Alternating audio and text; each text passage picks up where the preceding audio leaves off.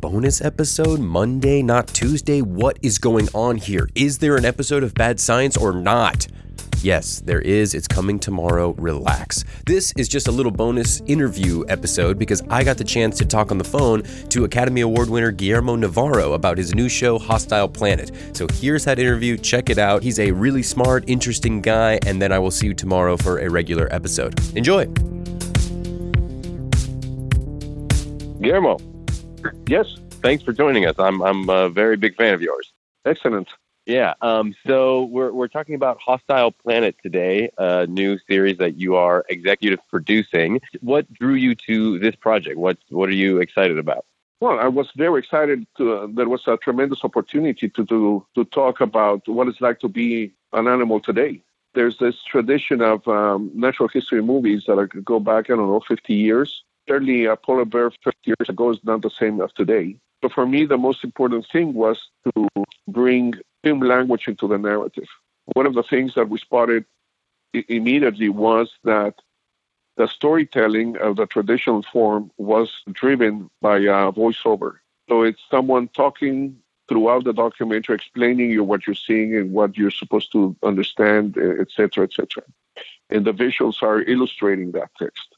And also the visuals were driven to find those moments that I called the paparazzi moments, where you have to see the kill, you have to see those highlights. And then there was really no stories around it. It was just this relentless hunt, of one animal after the other. But there were no stories either of the ones that are left behind or what happens to the family of the predator, etc. So what I wanted very much was to create an emotional arc, and so you could engage with the animals. I wanted to be able to tell the story with a very strong doses of film language, where we would have to accumulate the amount of shots to build sequences in the enough angles so we could actually build a dramatic scene, and not just be from the distance with long lenses capturing what the animal behavior was at a distance and observing them. For me, it was very important as part of this change that had to deal with our times, because I think that film language is the language of our times. We cannot conceive our lives without images at this point. Was to bring the visual narrative. And once we were able to find a way to put the lens where it had to be and make it a much more immersive experience. So it was more experiencing what it's like to be them or with them, as opposed to observing them from the distance. And so that was a big challenge. And that was pretty much what I brought to, that was my purpose, let's say. One of the most important things that we have to bring back to the equation is empathy in the world in general. So it's not only awareness, but you have to understand what it's like to be a turtle, get out of the shell, and risk your life to get to the water. So the amount of adversity that they go through just to survive is brutal.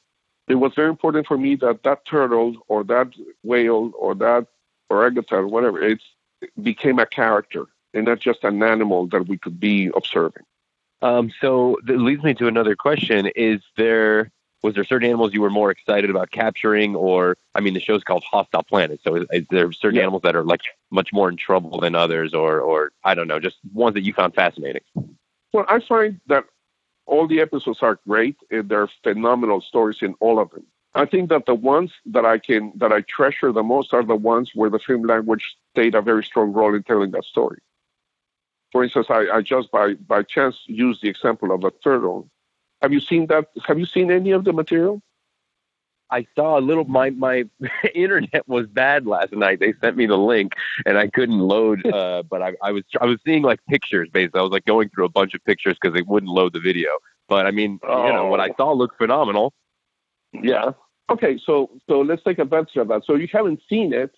So now I'm going to prepare you for the ride you're going to have, because now you're going to be able to connect with that turtle or with that orca, etc. Because the camera is going to allow you to experience that. It was another question of mine. When you say camera because I'm, I don't want to say a super nerd, but I definitely have always had a passion for cinematography. And I'm speaking with a king over here. Were there certain like techniques or different like things that you had to do specifically? Because it seems like to me what you're describing is not the typical animal documentary where you're saying they like keep their distance, and it seems like you're kind of going in there like in a personal way.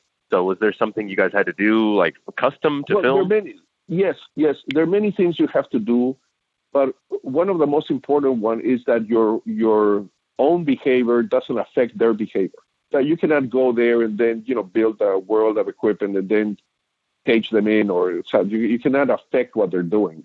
So it's a very low key role where you have to be there. You have to sit there patiently, and there's certain animals that don't mind that you're walking around nearby, but there are others that do, and that will affect them. And then they're suddenly looking at you instead of looking at what they're doing.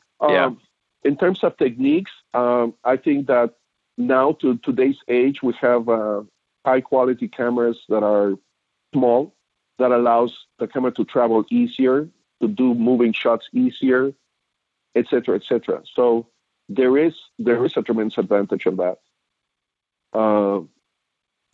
Use of tools to move. I don't want to promote. I'm not advertising brands or et cetera, but technology has allowed us to do what we were able to do. So there's some, there's tools to move the camera that before it was much more cumbersome to do it, et cetera. But the purpose was not to show off that technique. The purpose was to allow to have the shots that otherwise you would never be able to do. And those are the shots that allow us to build that emotional arc. So the animals, they become characters. You're with them and you're experiencing things with them. Yeah. And is it focused, just again from the name, I feel like, is there a environmental focus? Like, were you also trying to show? Yeah. Absolutely. The planet is hostile because we have contributed enormously of making it hostile. In the last 50 years, how old are you? I am 30 years old. Oh, okay. So before you were born, okay? This planet has evolved rapidly, than the last 6 million years. Wow. So the tremendous injection of velocity in terms of development, the economic needs of the planet, the need to provide food, the need to provide this, just air travel. Just think in terms of air travel. So the amount of things that have happened in this little chunk of time have put the wildlife in a place that they were not, of course, prepared to do it. So all this concept of adapting, like that goes back to the academic worlds of Darwin, and there's no opportunity to adapt anymore. This is changing too fast. So all they can do today is survive. And it's not only that all this acceleration in the development of the world has created, of course, a climate change. That was one of the aspects. And there are tremendous consequences of that are not measured just in nature. They're measured how the seasons change. So animals that are used to migrate to go to the grasslands are not there. They're either early or too late, or they're already underwater, or, things like that. Yeah. So the planet, for them, which they're also entitled to it, they belong to this planet as well. It's not that when you see a show, they're in somewhere in a different, galaxy. No, they're here. They're here. Yeah, but also, don't we not need them, Guillermo? Why do we need animals and plants and wildlife? I mean, can't we just make malls and be happy? Make malls? No. Yeah. Can we just have? So. I would say. I mean, even the situation of the zoo makes me unhappy. So do you know, for instance, there are more tigers in captivity than in the wild? No, I did not know that. It's brutal. Yeah. It's brutal. So the level of extinction is, around the block. They're surviving, and that's what this series shows you, what it takes to survive. And the stakes are very, very high. And the effort of the newborns to survive are, a lot harder. The stakes are huge. Yeah. Well, I hope that, this brings some awareness and people can start to wake up in certain ways and help out the animals. But I do want to shift gears because, Yeah. like I said, I have such a wonder here before me, and so I would be upset at myself if I didn't ask you a little bit about the process of making movies.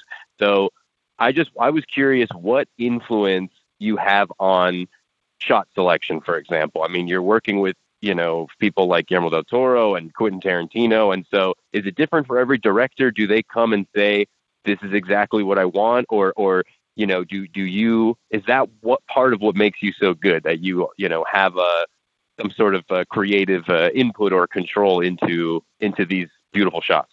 Well, there's not a single answer to that. And working for different people is a completely different experience from one to the other. What I do bring, and that I think that has to do with my upbringing. I was raised in Mexico with a huge amount of adversity that somehow I overcome. And I learned to see the world from down up. And then I moved to the U.S. and I understand how the world is seen up down from here. And right. So that gave me a very important insight of how to go about understanding things and presenting things.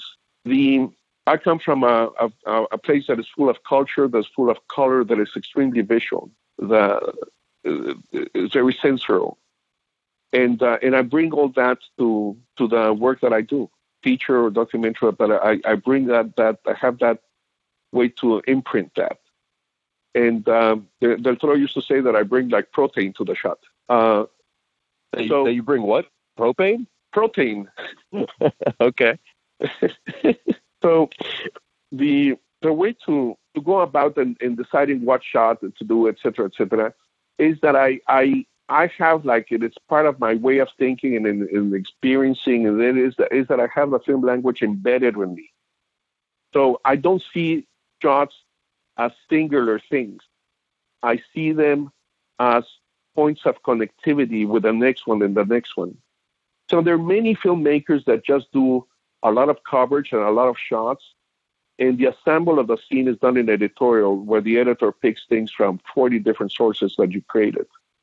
The film language forces you to think more on the set and see how you're building the scene. What are the dramatic moments that had to be connected? And for that, you have to design shots, and that is the film language. So you have to see a shot that takes you from here to there, that then is going to cut to the next shot that your designer is going to go and do this and do that, etc. So suddenly you have some sort of a mini symphony of shots, but they're all integrated. They're not just footage. They're part of they become that DNA of the scene. You will need all those shots to build a scene. And that some directors, some filmmakers, some editors, all that clashes with everybody that are used to do things in a different way, which is nothing. It's not that one thing is better than one is wrong and the other one is right, but this is sort of the way that I see it. And that is the kind of a methodology and purpose that I bring to the table when I'm at work. Awesome. And so I have so many questions to ask you. I know we only have you for a limited amount of time. Can I just get you here to verbally agree to work on any project that I'm a part of? Will you just say yes to that? What you mean? What you mean, that you're part of it? Yeah, if I want to do a short film or if I'm in a TV show or something, that you'll automatically sign on and help out? Absolutely. Okay, great. Okay, so I have that on record. That's nice. And then you're gonna. But then on the other token, then when you are doing podcasts that I'm interested in, then I can jump in too. Oh no, please! That you have a revolving door. There's an open door policy here for you. Because I do think that this is a new narrative that is making headway in a brilliant way. Because what happens is that people stop reading. Right. That is a tremendous, horrible truth. Yeah, I agree with that wholeheartly. What about just films? Like, have you seen lately any films that you'd recommend? Something that you were into? I know this doesn't really have to do with anything. I'm just more curious. Well, I mean, I'm just getting out of the saturation of watching all the movies for the award season. So I have all that sort of in my head now. I think Roma was the movie that I liked the most this year. Okay, and again, great. It's a movie that carries film language. That's a very good example of film language. I have not seen Roma. I have not seen any of the award films this year yet. I'm planning to. But yeah, I haven't. Yeah. People say A Star Is Born is great, and Green Book is great. I haven't seen any of these movies. Okay, go watch them then. Okay, yeah, I will. You're right. I should. Well, Guillermo, I mean, thank you so much. Hopefully we can do this in person next time. I just really That'll be appreciate great. you taking the time. And honestly, this series, Hostile Planet, looks extraordinary. So I hope people check it out. I'm very excited about it. I'm very excited too. Yeah, I think it's a good one. Yeah, great. Okay, so I'll see you on the set. All right, catch you later. Okay, bye. Bye.